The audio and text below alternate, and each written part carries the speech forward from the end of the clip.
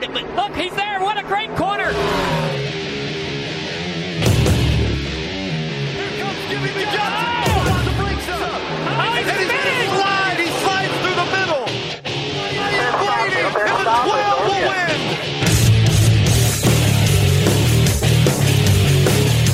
Hey everybody, it's Dale Earnhardt Jr. back for another episode of the Dale Jr. Download with my co-host, Mike Davis, our producer and editor, Matthew Dillner. What's up? Good job on that open, Matthew. That was a little Joe Rogan-esque. That was. Hey, Wasn't good point. Yeah. I haven't heard it back, the call for the finish of the race. You haven't? Yeah. I find myself, I know I'm yelling. I know that I'm yelling. I know people are like, hey, stop yelling.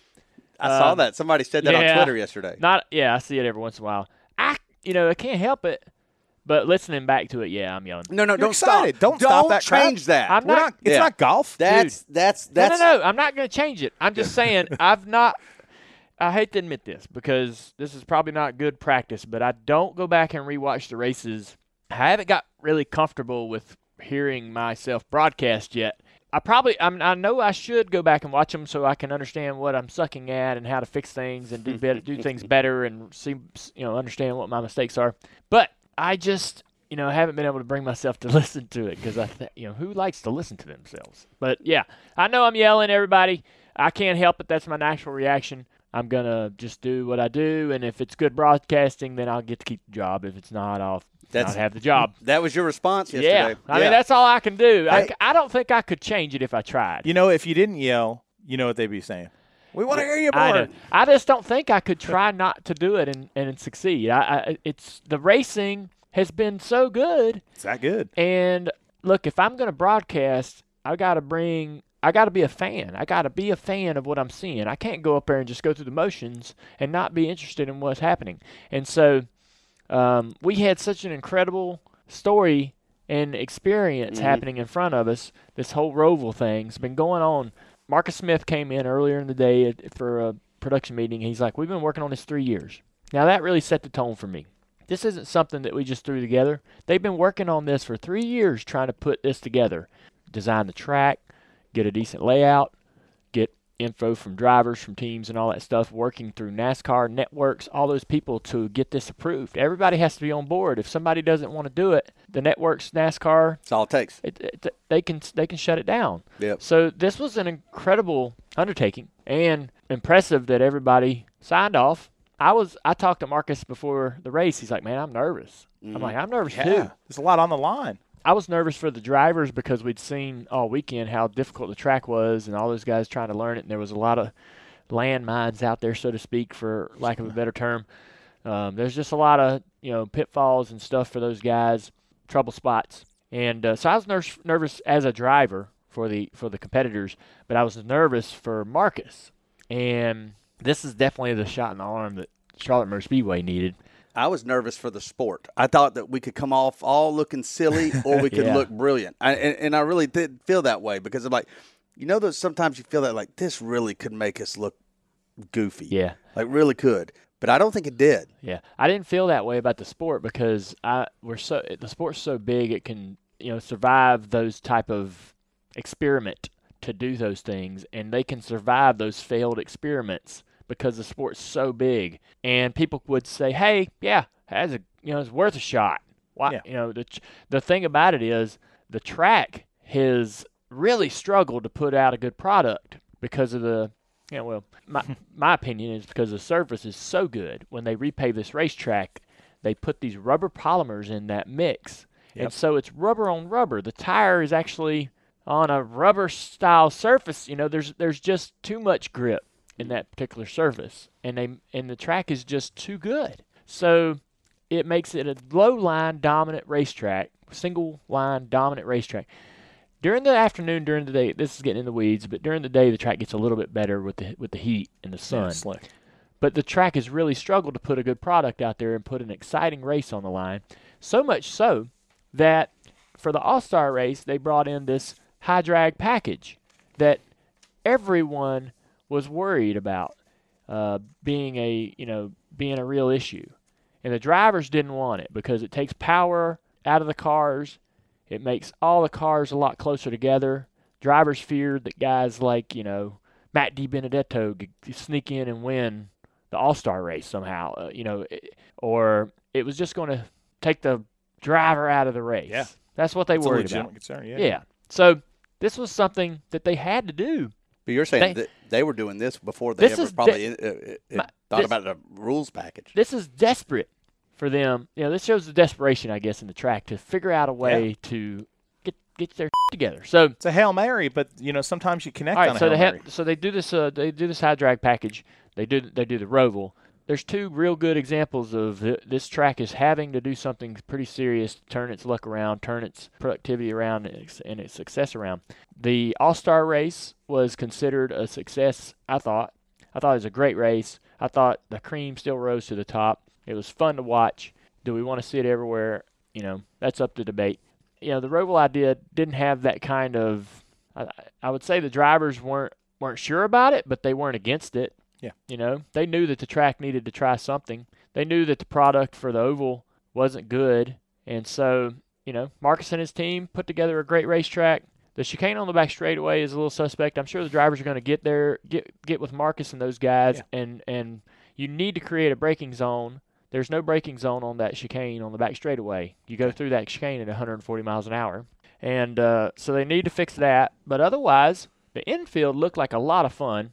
The elevation. I saw pictures of like the fans and stuff like standing around like it was a festival watching the thing. The elevation changes on the racetrack. The front straightaway kink was pretty interesting. Obviously, we had a wild finish through that with due to that being there. Turn 1 was really wild on restarts. Turn 3 and 4, we saw how tough it was in testing, and it was still difficult, but not quite as tough in the race. I think once the guys started getting some rubber down and starting to feel like the track was gaining a little grip, turn 3 and 4 wasn't quite as difficult for those guys in the race. Turn 5, heading up the hill into turn 5 and turn 6. We saw a lot of guys get off the racetrack there. It invites you, I think, to drive in there pretty deep and uphill. You kind of roll up to that corner. It's interesting. Those are 7 downhill into 7 and trying to get drive off out of 8 onto the big NASCAR oval.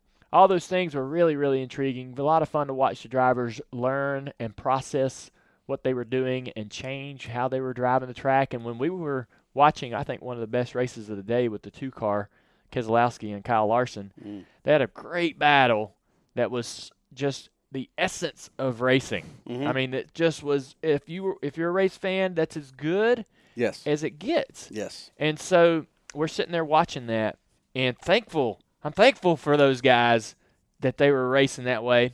And the way they were both driving the track was completely opposite. So, one guy would take a high line into one corner to drive off the bottom of the exit, and they were just trying two different lines, really almost around the whole racetrack. It was really impressive to see through all the testing and all the race weekend. This was Brad's idea of getting around the track, and this was Kyle Larson's idea of getting around the track, and his approach into 7 or the line he took into 3 or 4. They both did it differently with throttle and where they were on the racetrack, where they put their cars. It was really interesting to see them try to get runs on each other and take advantage of each other, set up passes and things like that. So I enjoyed the hell out of that part. Just a real good success. So I think the question at the end of the day is the Roval coming back? I think Roval's coming back. I'm sure the drivers are texting and talking with Marcus and his team about how to improve that back straightaway chicane. I think that was the only part of the track. But they did change that. They got rid of No. It's not a braking. It's not a chicane. It's a bend that's 140 miles an hour. It didn't slow them down. What we need to achieve, basically, is the same thing we have on the back straightaway at Watkins Glen, where we have the bus stop. Yeah. They slow down, brake hard, and turn into that corner. Well, that's a passing zone. That braking zone becomes a passing zone. And we don't have that on the back straightaway. That's what they were trying to emulate. Yeah, I got you. What they have at Watkins Glen and failed. Or Daytona. And why is that? Was it just not deep too enough? Fast. It's not pronounced enough. That's what I meant. Does that mean like if you can't pronounce it because of the width of the track, can you make it earlier? What do you think? Would that do it? I think it would be even. I think it would be even easier to get through there without shifting and braking if it were earlier, because you'd be going into it with less speed. So it wouldn't create a braking zone. Okay. I think, they'll just adjust it. It might not need to be an entire bus stop. It might need to be something similar to the front straightaway kink, which is basically just an L. And so they could. There's a way to make it right and make it better, and the drivers will be the ones that I think that should be tasked to help. And I'm sure they're going to give their input, but I think lean on the drivers to get that input, not engineers or people that are in suits. Lean on the guys wearing the driver suits and get the guys that get around that racetrack to try to make that braking zone and passing opportunity a real reality for that back straightaway, and then we'll have a really awesome freaking racetrack. And it doesn't bother me that we lost an oval race at Charlotte. I think they could have the 600 there and then the Roval. Absolutely. And do that. It's diverse. Let me ask you something. You said a lot right there, and I want to ask you. First of all, you said that this was an act of desperation. Were you talking about the Roval or the rules package to the All-Star race? For the track. For the track, the right. Track. I wonder if. Well, I want to say it's an act of desperation for the track because of ticket sales, the product on the track's survivability, the track's future is at stake. So they are in a situation where they need answers and they need big changes. So I don't disagree with any of that, but one of the things, and you kind of hit on it when you said that this was an idea that Marcus had 3 years ago, is that to define this as an act of desperation sort of takes away credit of the visionary that I think Marcus brought, because I don't know that there's a lot of track owners who would have been so dang bold to even make this, even with the track changes that Charlotte needed to make. They probably, a lot of them would have probably just let NASCAR figure it out, rules packages, whatnot. This is a bold move. Oh, yeah. This is the thing that, you almost strap your legacy to. Like, either you're going to go down with this or you're going to, this is going to define you, make you, or break you, right? And after that race, I sat there to myself. I was like, that might have been the greatest last lap I think I've ever witnessed. When you think about hold on, hold on. Even road courses, I could beat you on that one. But hold on. With all that there was at stake, being that it was in the playoffs. Hold on. No, I'm not done. Gotcha. With all that was at the stake in the playoffs, the fact that there were 3 races going on that last lap, and it wasn't just for the lead. That what Eric Amarola did, driving like he was possessed, looking at NBC's real-time ticker of the points on that last 2 laps was amazing because you saw guys, it looked like that big wheel on The Price is Right. Like it just kind of it was like turning. And then you had people go in and out. That transfer spot was moving. And Amarola's rooting and gouging people out. You're fixed on that. Then you got Jimmy Johnson, old horse. Reeling him in. And Junior called it just how you're thinking. It's like he says if he can get through this and be on his bumper, he's going to be able to set up that pass. And there he was. And then after all that's said and done, we know how that played out. Then that old meaningless driver from 3 weeks ago at Indy, Jeffrey Earnhardt, the one that was tabbed meaningless, absolutely affected, or he by getting spun out. Kyle Larson's over there with basically one wheel on his car and trying to just limp around. He passes. There were 3 meaningful races on one lap that determined the next round of the playoffs. Yeah. I think it might have been the greatest finish I've seen. By design, everything came together, Mike. That's right. Dale. I mean, I would put it in the top 15 for sure. Okay, come on.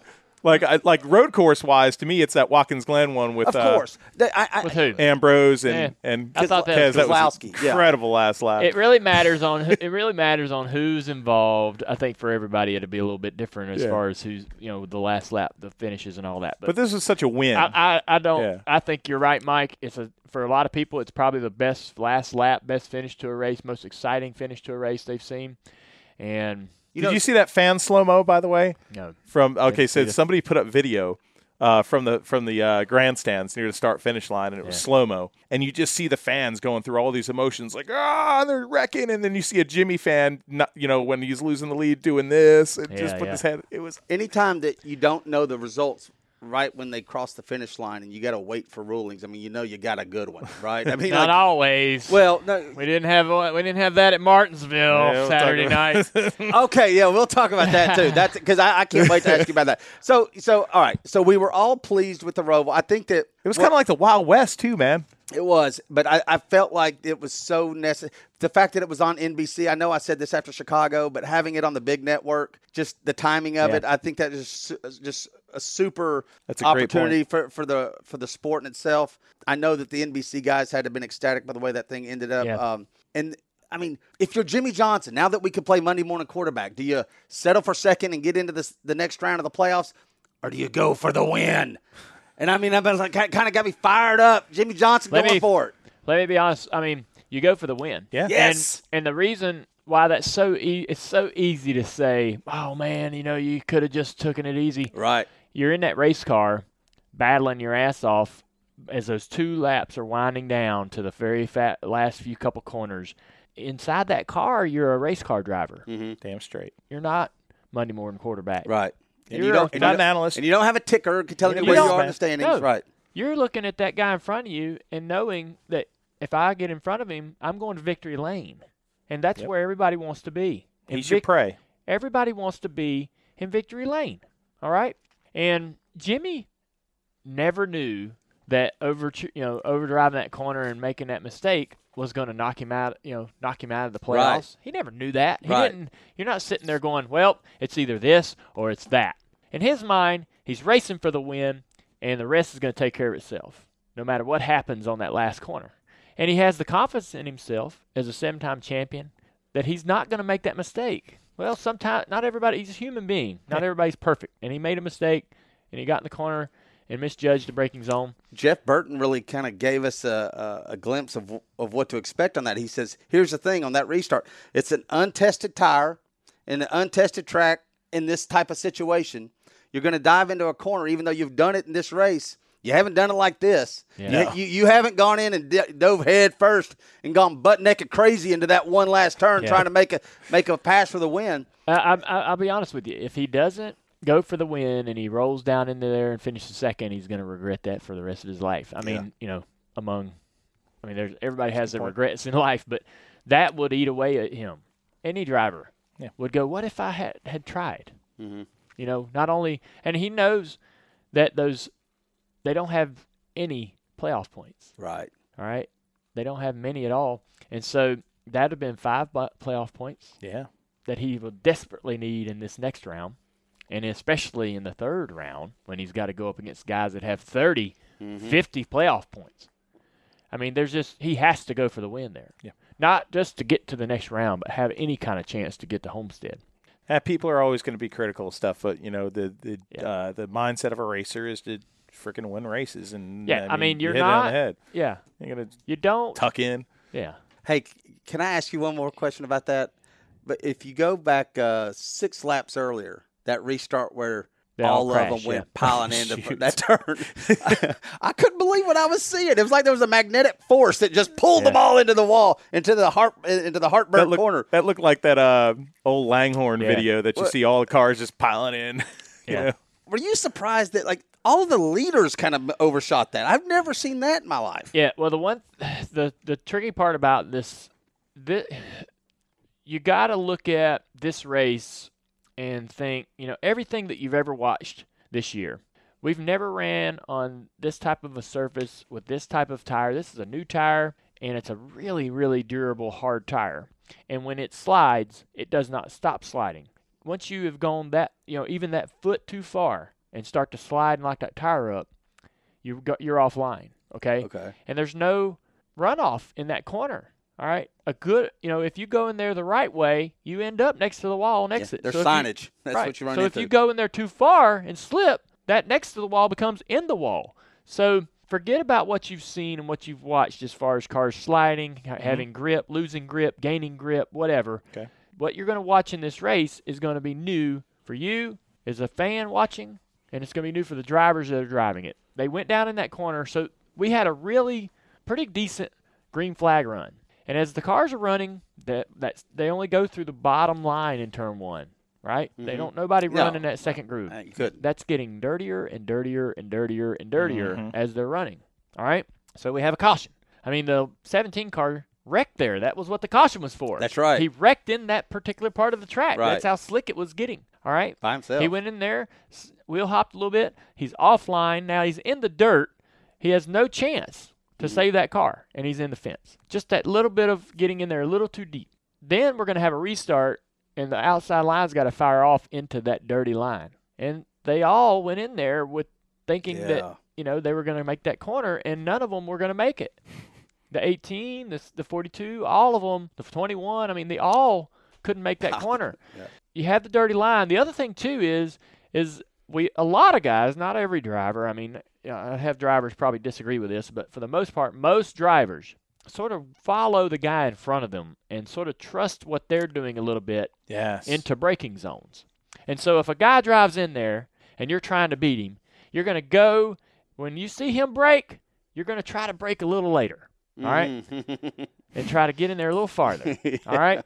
But if you're not trying to pass the guy, when you see him brake, you're going to start braking. And if and you're just trusting that he's going to make the corner, he's a great driver, and I'm going to do the same thing he's doing, and we're both going to go through this corner. That's what you think as a driver.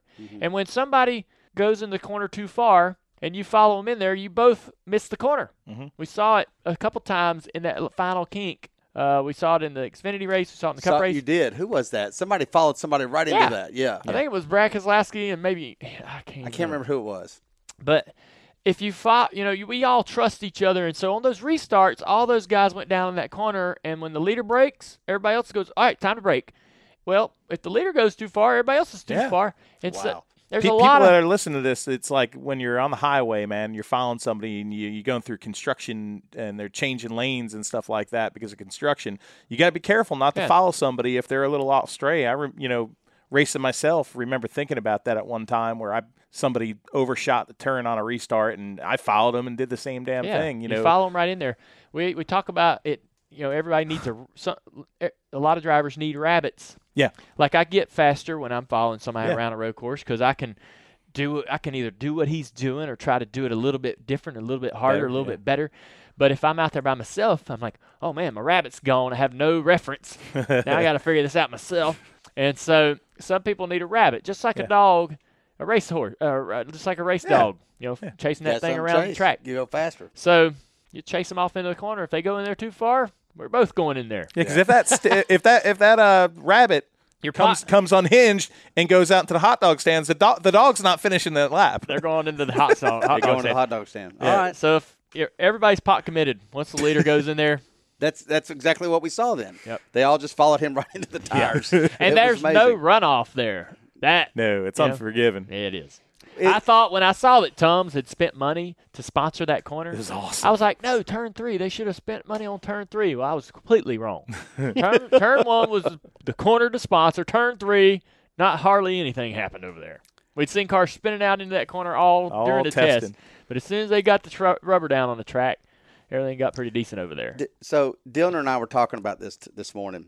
There are traditionalists out there that were like, got it, yep, you ran a Roval. But if you wanted a road course, just take it to a road course. Yeah, that doesn't work for me. What would your response to that be? I think that I'm more interested in this time when we need a spark, when we need something new. We don't need the same.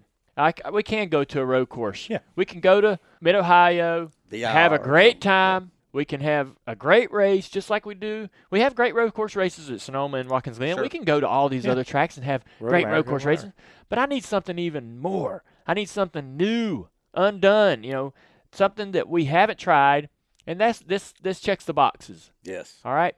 So I like it. And I like keeping it at home. I like it. It's at Charlotte. That's what I like about it because we said it on the show. You said it on the show probably like 5 shows into the season this year where as Charlotte goes, so does our sport because this is our epicenter, man. IndyCar racing, it's Indianapolis. Yeah. We've got Daytona, of course, but Charlotte is kind of the epicenter of stock car racing. Yeah. And it's like we need Charlotte to be healthy. And this right here might be that shot in the arm. Oh, you know what I like about it? I love it. All of those things that you guys just said, plus this. To me, it like cemented Charlotte Motor Speedway as like this like ultimate motorsports just haven. I mean, you got the drag strip, the dirt track, the Legends track. Yeah. You got that little track on the outside of the track. That eighth of a mile or whatever it is outside. Yep. That you got in trouble. You got I got kicked off of that one time with my car. But anyways, you got your mile and a half, but then now you got the Roval, which didn't just get put in there this year. I mean, this isn't an afterthought. That's been a road course, right? Yeah, it's been in there for a long time. To me, it just puts Charlotte Motor Speedway up there with Daytona and like the ultimate mecca motorsports I get that facility. Point. We have one last thing to talk about as far as that goes, and they're still going to run the oval. Sure. We're still going to run the oval for the All-Star race, still going to run it for the 600, and that product is still at question. And so with today's announcements from NASCAR, they're going to be running that high drag package there. So maybe they're going to do the high drag package. Yeah. For the 600. Yeah. For the track, I think this is a good thing. Hopefully this works out for them to where they have 2 marquee events that fans want to go see. Attendance for the Roval was incredible. I looked out through there. Marcus told me it's the best sales and tickets they've had in 10 years. Awesome. The biggest crowd they've had in 10 years. Awesome. And so I think that they will have even better sales next year. So that is incredibly good for that racetrack. One of the things that I did this past weekend to try something new, since the Roval is happening, it actually relocated the driver-owner bus lot. That's right. I decided to ask Marcus if I could have my bus parked outside the racetrack right up against the fence. So they tore down the grandstands in turn 2, and those are now bus parking spots with hookups. You basically park your bus right up against the fence, motorhome, whatever. Yep. And you can basically watch practice right out the window of the bus. You can get your lawn chair out and sit there and watch them run through the infield and come out on the track and go by you and down the back straightaway.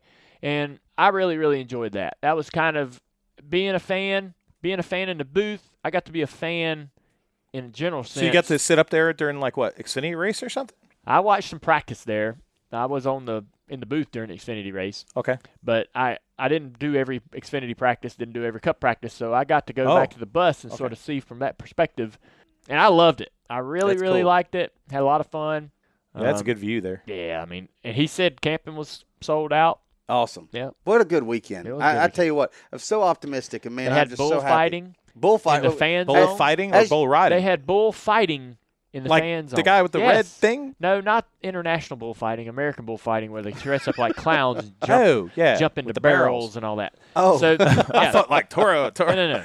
So they had bullfighting out front in the fan zone. The fan zone's out front of the racetrack. They had the Ferris wheel, which I asked Marcus that to take the Ferris wheel to all of his tracks. Right. Yes. They took it from Vegas and brought it over? So they have a Ferris wheel, which I think everybody can enjoy.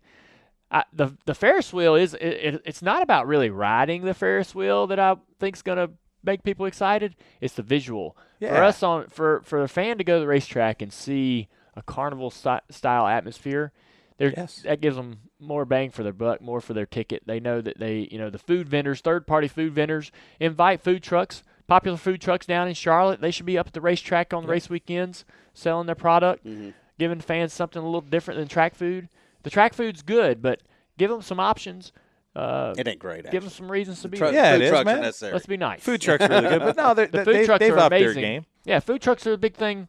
Everybody loves a food truck. Heck yeah. So everybody who doesn't love a Ferris wheel? The food truck brings so much variety, but the third-party vendors, the carnival rides, all that kind of stuff, it's what you need outside the racetrack. And bullfighting. Bullfighting, yeah. I never thought I'd see that. Like, I've seen the MMA ring Humpy out used to there, have boxing there. Yeah. They had boxing in the grandstands. They would build a ring. The ring, yeah. Right below the start-finish, the flag stand. They would build a ring in the grandstands, right? That's a promoter. That is crazy. Oh, man, yeah. I bet Humpy loved that. Yeah. All right. Well, good stuff. Anything else? I mean, I was happy for Blaney. Yeah. Dude, there's there was like C's open up. there was a winner. And let's he not did win. forget Blaney. Yeah, but I was happy for him. I said at the start of the show that I didn't think Blaney was going to make it into the next round, and that was tough because there was not only am I good friends with a lot of those guys that were fighting to get in there, Clint Boyer, Jimmy. Right. Alex Bowman. But I looked at Blaney, and I'm like, well, he's talked about how he's had trouble. He's hit a lot of stuff that weekend. And I just said, well, the way the speed is in these other guys' cars, and then Blaney and how he's performing this weekend, I think he's the one that might fall out. But he ended up putting together a great race, and he took a car that had a little bit of damage to it there from those final few laps. In that last restart that took out a lot of leaders, he had a car with some damage that we weren't sure was going to make it or be competitive on that last restart. But what a great drive for him.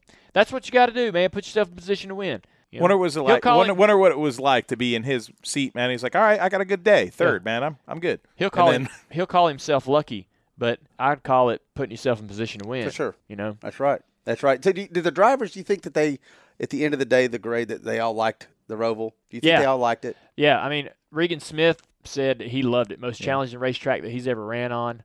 I think, there's going to be those guys that don't like the Roval, would rather have ran the Oval, maybe aren't big road course fans, whatever. There's going to be the guys that wrecked. Yeah, there's going to be a No, I know that, but there's going to be, like Bubba Wallace, I'm sure doesn't like it. He had an awful experience all weekend. There's going to be those guys, but from a general sense, I think that a lot of the drivers probably enjoyed the challenge. Probably got to where once the track gripped up and had some, they weren't scared for their lives every corner they went into. Once they weren't sure, were sure that they probably weren't going to spin out going into turn 3. I think they probably enjoyed what they did. The racing looked to me like they were having a freaking blast. Right, it looked fun. I mean, they're hitting those turtles and just hopping up and wheels up in the air. That's cool. I think that's another thing that maybe the track could think about doing differently. I'm not sure what the solution is, but the blue curbing, I think the drivers would probably request that they look at some alternatives. Or less abrupt, like higher, like lower turtles, like smaller. Because then they would cut it.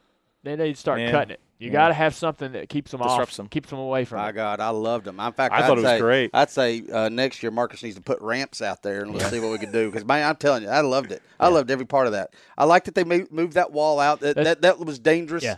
There were people tearing cars up, but they made that adjustment. Yeah. So the curbs, the red and white curbs could be bigger, larger, and progressive. They could have a linear shape to them and be larger, wider, that would keep guys from going over there, and it wouldn't tear their cars. If they got up on them, it upset the car enough they wouldn't want to do that. But they can't make permanent curbs, obviously, on the back straightaway because they got to run the oval. So the fans that don't know, they're kind of like a metal. I was out there checking it out right before I left for New York, and it's like these big metal deals that are actually adhered, bolted into the ground. People don't realize that looking at TV. It's amazing. It just hit me, fellas. You know what I like about it? We watch these races every weekend, and I'd be following around Dale Jr. for all these years, and he'd tell me what these racetracks are hard, and this got this bump, and I can't see the bump. Okay. I can't see the reasons why these tracks are hard. When I saw that Roval, it looked hard. It looked like a challenge. And you look at that big thing, and you see those big old blue curbs,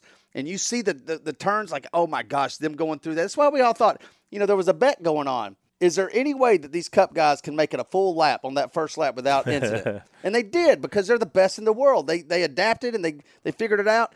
But that looked like a challenge, and I like that challenge. I like the kind of Wild West mentality of not knowing what you're going to see. I like that me at home can see that looks hard, and if those guys, whoever comes out of this thing, they're my heroes. Because that looks hard. That's the opposite of that's exactly why I don't like all-star-ish rules package personally. Gotcha. Because we take away that bit of badassery and hero factor, and I think you hit that on the head with the Roval and seeing these guys adjust to it and all that. These guys are, badass. Yeah. Good. What are we supposed to do next? You know what we're supposed to do next? Me? Pristine. Oh, Lord. Pristine auction. All right, guys. There's something about auctions that makes shopping so much fun. Mm-hmm. It's a lot of fun. For sports fans, it's probably the competition of the auction, the suspense. That's right. Winning. I love it. So who wants to spend time, though, researching the nearest auction house and making the trek all the way there? Losers.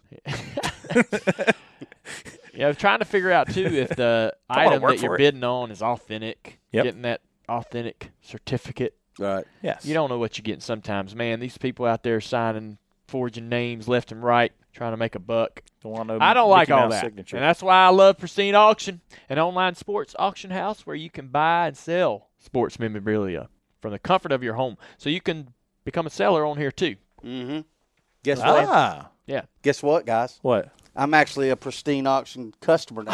I signed up too this week. I won. You won an Oh, you item. did? What'd you win? An Andre Dawson signed mini helmet. That's awesome. Andre Dawson, no way. Yeah. You big Andre Dawson fan? Yeah, well, he was my favorite. I'm a big Cubs fan, and he was my all-time favorite growing up. And so He always had that really cool stance. Cool. He did have that cool stance. So I won. I'm a Pristine Auction winner.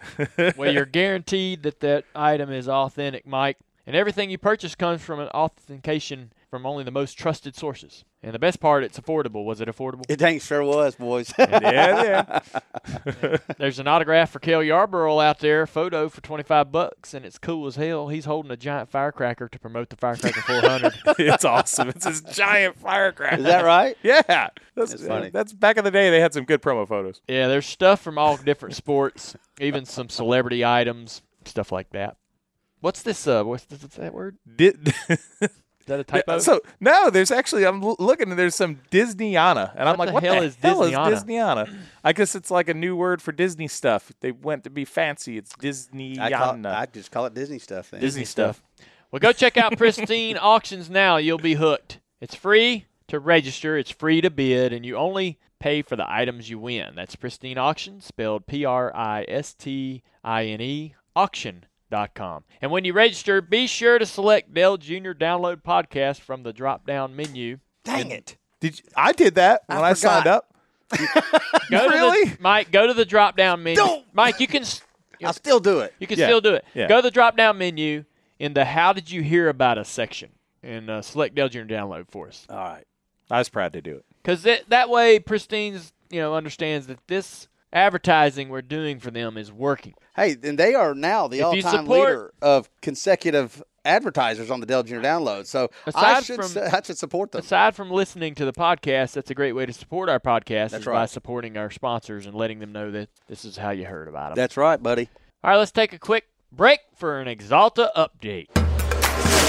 This is your Exalta Race Center update. I'm Matthew Dillner. The Roval at Charlotte Motor Speedway, simply put, created a lot of drama in its debut. On Saturday, the Xfinity Series was the first to officially race on North Carolina's newest racing circuit. Chase Briscoe used strategy to get out front and held off Justin Marks to stay out front and take his first career Xfinity win. The 9 of Tyler Reddick was the top finisher for Junior Motorsports with a 9th place result. On Sunday, the Cup Stars gave fans a ton of action and a dramatic finish. Martin Truex Jr. and Jimmy Johnson made contact and spun just yards from the finish line. The seas parted ways, and Ryan Blaney sailed between the two cars to cross the finish line first and pick up the win. Meanwhile, over in Virginia, the Junior Motorsports late model program was in action at Martinsville Speedway for the Valley Star 300. Josh Berry led the most laps and looked to have the race won, but got taken out late in the running, resulting in a 19th place finish. C.E. Falk won the race. This weekend, the Xfinity and Cup Series stars wrestle the Monster Mile, Delaware's Dover International Speedway. This has been your Exalta Race Center update. Exalta is the official paint partner of NASCAR, developing, manufacturing, and supplying coatings to all types of vehicles and industrial applications. For more on Exalta, go visit exaltacs.com. It is rare, and it's not nothing to do with that, but it's rare when we do the podcast when you feel like you're leaving out a ton of shit. This weekend was so full of. Well, I was trying to watch on Twitter because I was up in New York, and it was like that's why I said the why, because it was like I'm just like what the hell? Everything was happening. Everything was happening. All right, we're going to a fun segment called "Did You See That?" Did you see that? Yeah, we don't always do a "Did you see that?" but obviously only when it's necessary. Yeah, only when it's necessary. Well, this one's a pretty interesting topic to talk about. I don't really know how. I cannot wait to hear about this because I didn't see it, but y'all didn't see it. Okay, all right. I need you to tell me about it because and don't leave out any details. How do you set it up? There's like 20,000 things that happen. I know. Okay, so we're going to talk about the Martinsville race for the late model stocks that happened Saturday night. It was live streamed on Fans Choice TV, and it was also on MRN. Their big 300 lapper. It's a 300 lap race. Pays $25,000 to win. It's been going on forever, and we've been trying to win it, whether it was me driving a car or being an owner. We had the best car this weekend at that race. Josh Berry. Didn't y'all lead the most laps, too? Josh Berry, just say we led the most laps. You know we did. So don't ask me the question. You know the answer. My question was legitimate. I don't know any of this. So okay. Keep going. We had a great car. It was awesome. I'm going to be honest, it was a heartbreaker that we lost the race, but I go to this race all the time thinking, the odds of us winning, even if we have the best car, are just really low. Mm-hmm. And the reason why is because in the last couple of years, the last 4 or 5 years or whatever, they do a competition caution with like 10, 20, 25 laps to go. Okay. It's a 200-lap race, and they basically throw a caution to bunch the field up so that there will be a wild finish. Okay. All right. And I don't like that. And I don't want to go. I don't like taking my cars up there because of that. I don't like to participate in that type of event because I know we're going to probably crash. Oh, yeah. And I know we're going to probably tear our car up, be disappointed, pissed off, and it's going to set the tone for what's been a really great season for us. Yeah. All right? It's going to kind of leave a nasty taste in your mouth when you race all year long and do what you do and win and run okay and whatever happens, and then you go do that at the end of the year. It just kind of doesn't feel good. You always leave there going, why did we go? And you spend thousands of dollars of your budget to go run that race. Everybody gets sucked into doing it, and everybody leaves there going, what the hell did I just do? Except for one guy. Yeah. Right. And that guy this year was C.E. Falk. Congratulations to him for winning. He beat Corey Heim in a strange... Kind of. in a strange way. So we'll break it down. Our guy Josh Berry is doing great. They throw that competition yellow. I don't know. They had probably 10 freaking restarts after that, it seemed like. There's always something going on. They have a restart, and Peyton Sellers is on the outside of Josh. Yep. They crossed the finish line, and Peyton Sellers was ahead of Josh. Peyton Sellers was actually ahead of Josh when they got to the restart zone. And when they took off. Oh. Yeah. They don't care. I mean, they don't. They don't police that. They didn't police it. Okay. All right. But Peyton Sellers was ahead of Josh as they were going to the gas, and then he beat him to the line, and they wrecked immediately behind him. And so that's the last scoring loop. There's one scoring loop for this race. The start-finish line, which begins the lap, that's really the lone scoring loop, I believe. Yes, for this race, yes. Yeah. So that's the only scoring loop. That's the last, and when the caution comes out, computer's telling them that Peyton Sellers is the leader of the race. They go by that. Yep. It was disappointing.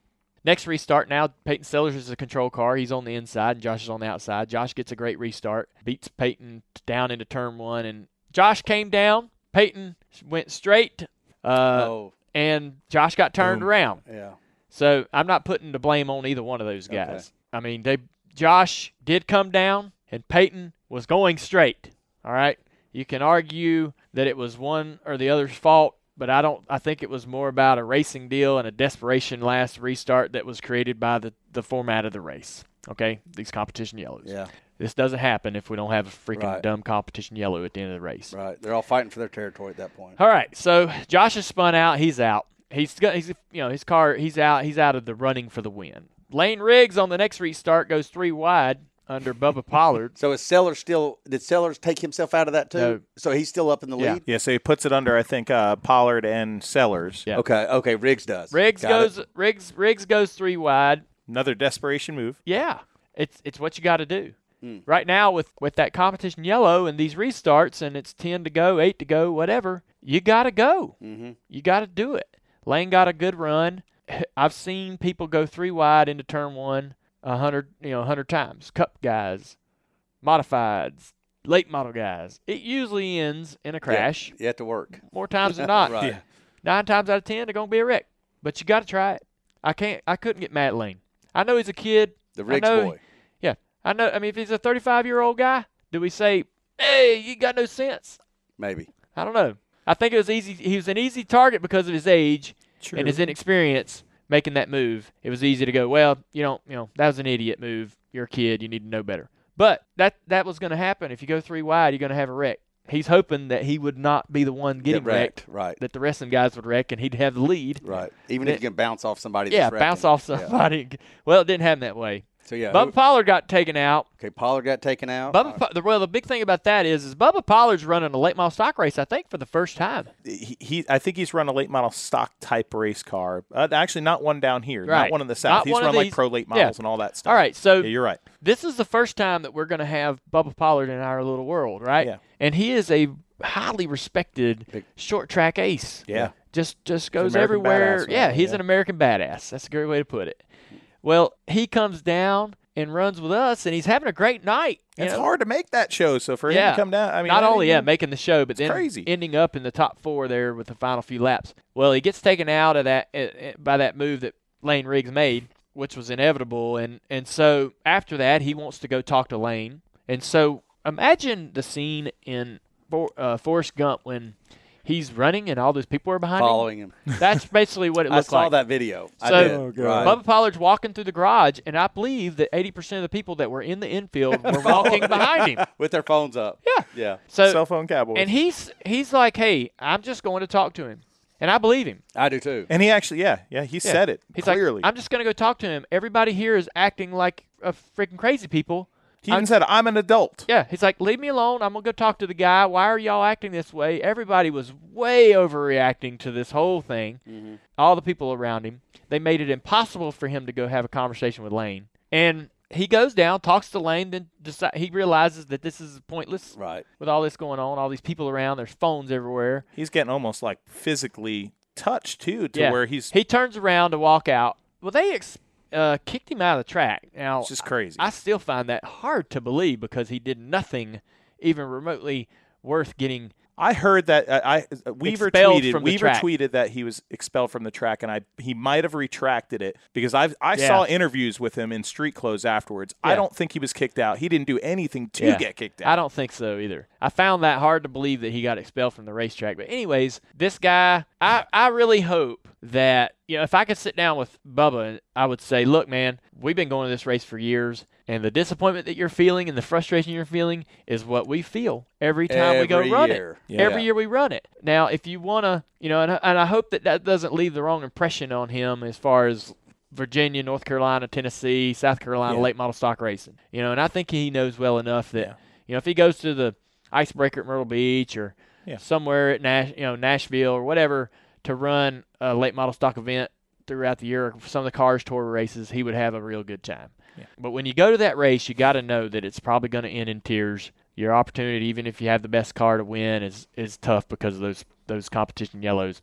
Every year when we get done, I text Kelly and I say, I don't want to go back. I don't want to go back. Y'all still do. Let's not go back. And Kelly's like, why? We own cars. We race. That's what we do. I'm like, man, I just can't. We're wired different.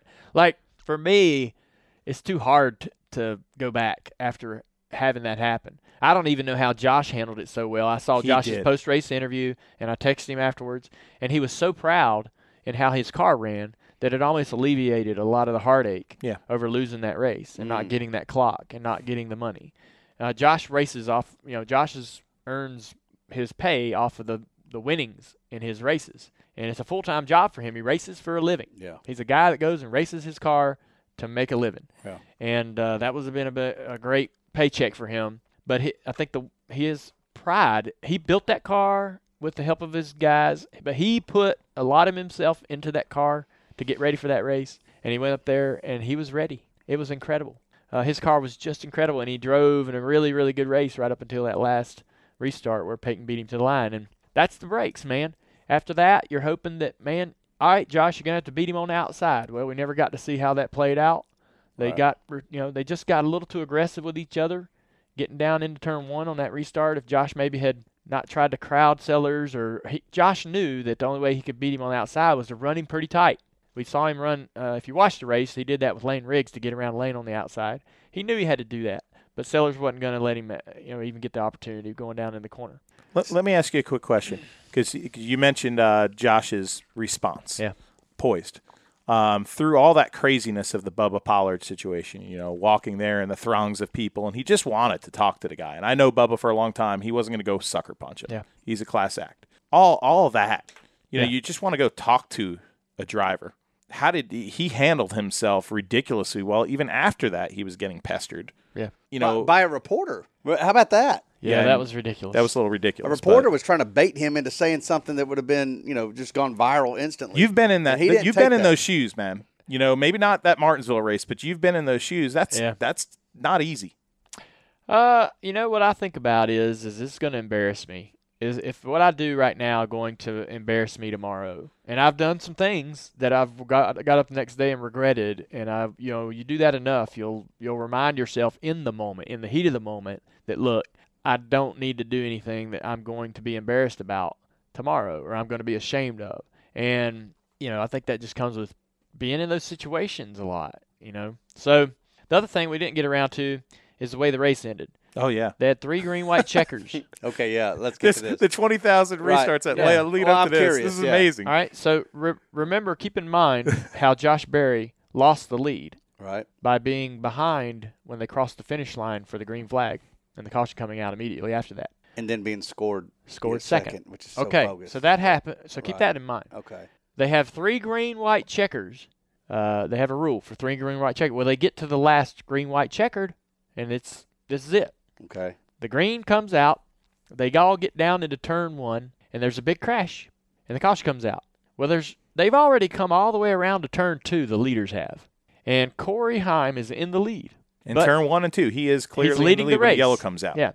So they throw the yellow. Well, they go back to the last scoring loop, which is the start-finish line, and C.E. Falk had beaten Corey Heim to the line. Oh, my God. Are you serious? And he was awarded the win. At least they were consistent, I will say that. I know, but that is such a bogus thing. Well, when you don't have multiple scoring loops and you have to can it at a third attempt, which I'm not a fan of that. Hold on. There's not a rule that says the leader of the race takes the green as your lead? No. That's what I don't like. So in NASCAR, on the very first restart of the race, the leader must be the first car to the finish line. Yep. Second place cannot beat the leader to the line. But after that, every restart from there on out, it doesn't matter if the second place car beats the leader to the line. It's fair game. In the Cup Series, Xfinity Series. I didn't know that. Yeah. So the second place car can beat the leader to the line. They just as long as he doesn't fire first. Yeah. As long as they don't fire first. He can't fire first. He can't be ahead as they're but if they taking spin off. their tires. So it was a 20-yard race. Yeah. So weird. And the other thing, the thing about that is for Corey, maybe even for Josh on his restart, where he was put in, taken out of the lead at a racetrack like Martinsville. There's a dozen to 18 scoring loops in a Cup race. Well, for Martinsville late model racing, they don't bring all that infrastructure in there, and there's only one scoring loop, which is at the start-finish line. There's no extra scoring loops around the racetrack, and so. Or else, I think Corey Heim would have been given the win had he been benefiting from having the proper scoring loops. What I think should be there in place at any race at that racetrack. Or, I mean, if you don't want to go scoring loops, it's not hard in 2018. And I'm not bashing Martinsville because they put on a damn good show for this race. This is more about the... You could go to video review, and it was pretty clear that nothing against C. Falk either. The guy deserves it. Yeah. Okay? He's been doing this for a long time. All the guys. It should have been reviewed in that sort of way. In my opinion. They could have went to video and say, hey, look, they did. We go to video. That's what they did when I lost Talladega against Joe Logano. Right? Yeah. So they go to video and when that yellow light came out. Yeah. Hey, how much did Corey have the lead coming off of 2 when the caution came out? Yeah. So it wasn't even close. No. So I wonder if you have a situation where you're scoring loop, you have one scoring loop and it's at the start finish line. When does common sense and logic overrule a scoring loop? I mean, why would? I think they went by the way of consistency instead of. I know, but say the yellow came out in turn 3. With the and there's a clear leader. Are you literally going to go back to the scoring loop? They rules. may have just done that, which would have been ridiculous. But they scored it that way with Josh on his restart and put themselves in a corner that they had to do it that way again if it happened again, which it did. And this isn't new. They've been using that one singular scoring loop at the start-finish line for this particular race for as long as I know. Yeah. All right. Well. Yeah, they need a change. It was a very disappointing night. I will be honest. Unless you're a CE Falk. Yeah. Getting the clock. And then we got up the next day and went and saw what we saw at the Roval and forgot about it. It wiped it from Roval our memory. Therapy. Thank you, Roval. That's crazy. Yeah. All right. That's a good one. All right. Oh, yeah. Ask Junior. Dylan's in Martinsville. I'm in Martinsville, short track heaven here, and realize we got to do Ask Junior. It's time for Ask Junior. I got a question. You have a question for me? Hit us up on Twitter using the hashtag AskJunior. Ask Junior presented by Nationwide this week. Always appreciate Nationwide and their Nationwide Children's Hospital and their involvement here in this building with Dale. Let's go to the questions. Cassie, did you see that pace car drift on Friday? Well, more like spin. What was your thoughts about that? It was Brett Bodine driving the pace car, and we laughed when he spun out, and he came back and said that he was asked to do it and did it on purpose. No, so he was saying he was Joey Chip. Yeah, somebody, whoever he was in the car with him, they asked him to spin the car out. I don't know any more particulars about it, so I know you're looking at me like, give me more information, but I don't have it. Yeah, pace car spun out. You don't see that every day. No, we've seen it a couple times this year. As much as we liked the Roval, pace car has been a subject this year, man. as much as you like the Roval this week, I kind of got a feeling I know the answer to this question. But Caleb Boatwright writes, what Roval track would you like to see the Cup or Xfinity guys go to? Daytona Road Course, any others? I think we should just do it at Charlotte for a year or two. Not me. I say do it in all of them. Oh, God. Even New Hampshire. Oh, come on. No. Yes. No. Make it happen. No. Roval for the rest of our lives. One. Does Kentucky have a Roval? Hey, actually, I would say Indianapolis. I'm a big fan. I like the Indianapolis road course, and there's some people that say it wouldn't be a good stock car course. This didn't look like it would be a good stock car course, and it was fine. Indy would be great. Listen, if it would you admit that this was progress? Yeah. Okay, Oh, so yeah. wouldn't logic suggest that if it had progress, you would continue to do the things that would progress? Yeah, it tracks that need it. You got to be careful. The product on the racetrack this year has been amazing at all the racetracks except Kentucky. Kentucky sucked, and so if Kentucky can make a Roval, I think people might be open to that. Indy, that's not a bad idea to maybe try the Roval at that racetrack. But otherwise, let's not go overboard here. Too much candy will make you sick. All right. So let's just slide in there. Let's just go in easy. So Watkins, Glen, and Sonoma shouldn't make their track an oval? And then and also do what everybody else is doing. No, I like what you're saying, man. Just go get Go you a easy. Butterfinger, Let's go get you ease into Three this. Musketeers, and don't eat the whole barrel of candy. Yeah. I'll tap the brakes. All right. Erica wants to know your input, what you thought of Martin Truex Jr.'s reaction in his post-race interview. What was it? He's mad at. He's a little salty. Well, I at mean, Jimmy. Mad at Jimmy. I saw him spin out Jimmy. I didn't actually catch what Yeah. Martin said. Well, I think that Martin, it's rare that we see Martin show that kind of emotion or any emotion really other than when he's winning and smiling in Victory Lane. Obviously, we see emotion there, but you don't really often see Martin share when he's upset. Mm-hmm. And his mad and his okay look are pretty much identical. And, yeah. When his even keel and pissed off are really similar. But I think it just shows that Martin's serious about what he does, serious about winning races. He was in this car that was important to him because of Sherry's efforts with the foundation, the Martin Truex Jr. Foundation, and Sherry Strong and all the things they're doing there with ovarian cancer. She was a pace car driver for the race. It's very neat. It just all would have tied in really nicely had he been able to take that particular paint scheme to Victory Lane and win the first race at the Roval. He felt like that he had a really great race car, a dominant car, and he felt like that he was racing with a guy that he trusted, a 7-time champion and a gentleman in Jimmy Johnson. And I think it surprised Martin that Jimmy took that chance and took that risk that took both of them out of the race.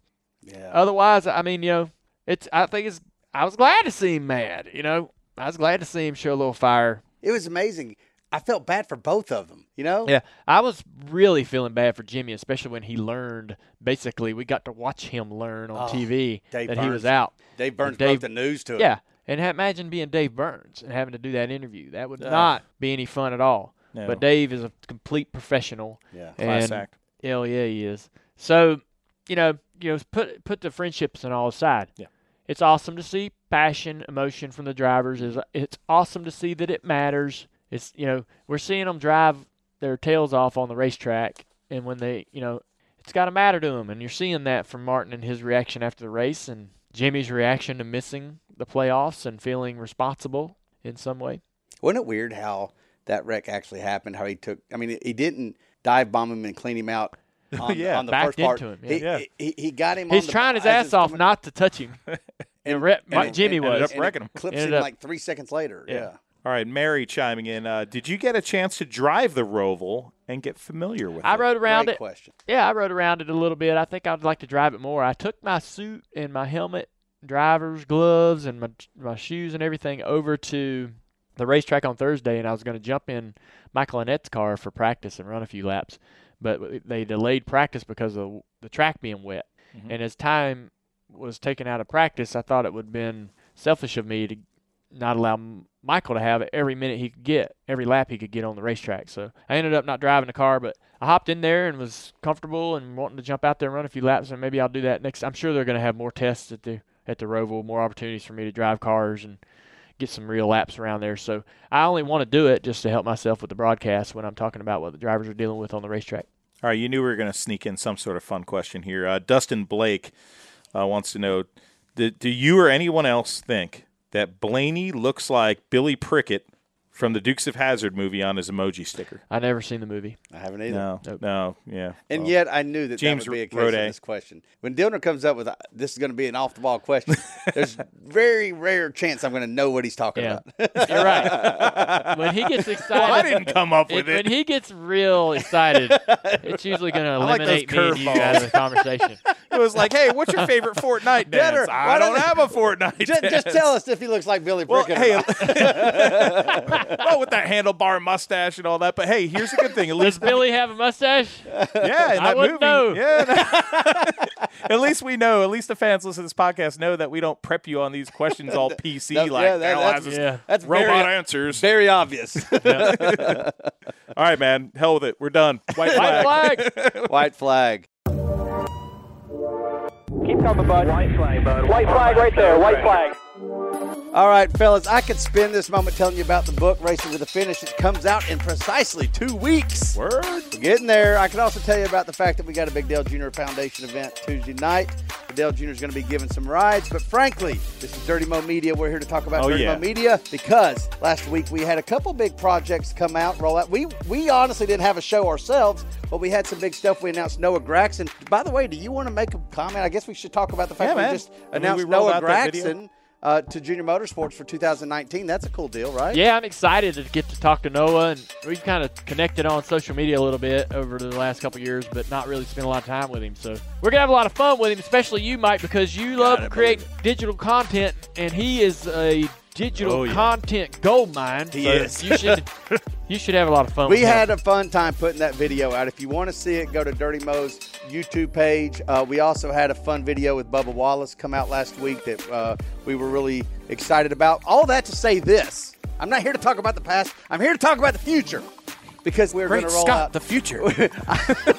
We're going to roll out another Dirty Mo Media original piece of content. It is actually got a short film, a documentary. It's going to be like 15 minutes long. It is a behind-the-scenes exclusive of Dale Jr.'s week getting back into the race car at Richmond. It is so good. I cannot wait for everybody to see it. It's only going to be on our YouTube channel. And this isn't something where it's like, we just went near Richmond and No. we were at the test with the late model. I mean, you're giving away all the goods. Scenes, man. Don't give away all the goods. Don't give away all the goods. This is by the stuff. I mean, it's good. We had the best shooter shooting. Who's that? No. So this is good. I'm looking forward to it. Subscribe to Dirty Mo Media's YouTube channel. That is the only place you will see. Can't wait to see this piece of content. And that's it, Dale. Good stuff from you today. Yeah, it's a good show. I feel like we didn't get to cover everything because it was just so much going on, but I can't sit here for another hour. I got things to do. I got to use the bathroom and I got to get some lunch, but good stuff. All right, NASCAR's got a big announcement, and we'll be talking about that ASAP. We're going to let the dust settle, and we'll give you our feedback on that. Talk to you soon. See ya. See ya. This bit of badassery was made by Dirty Mo Media. Dirty Mo.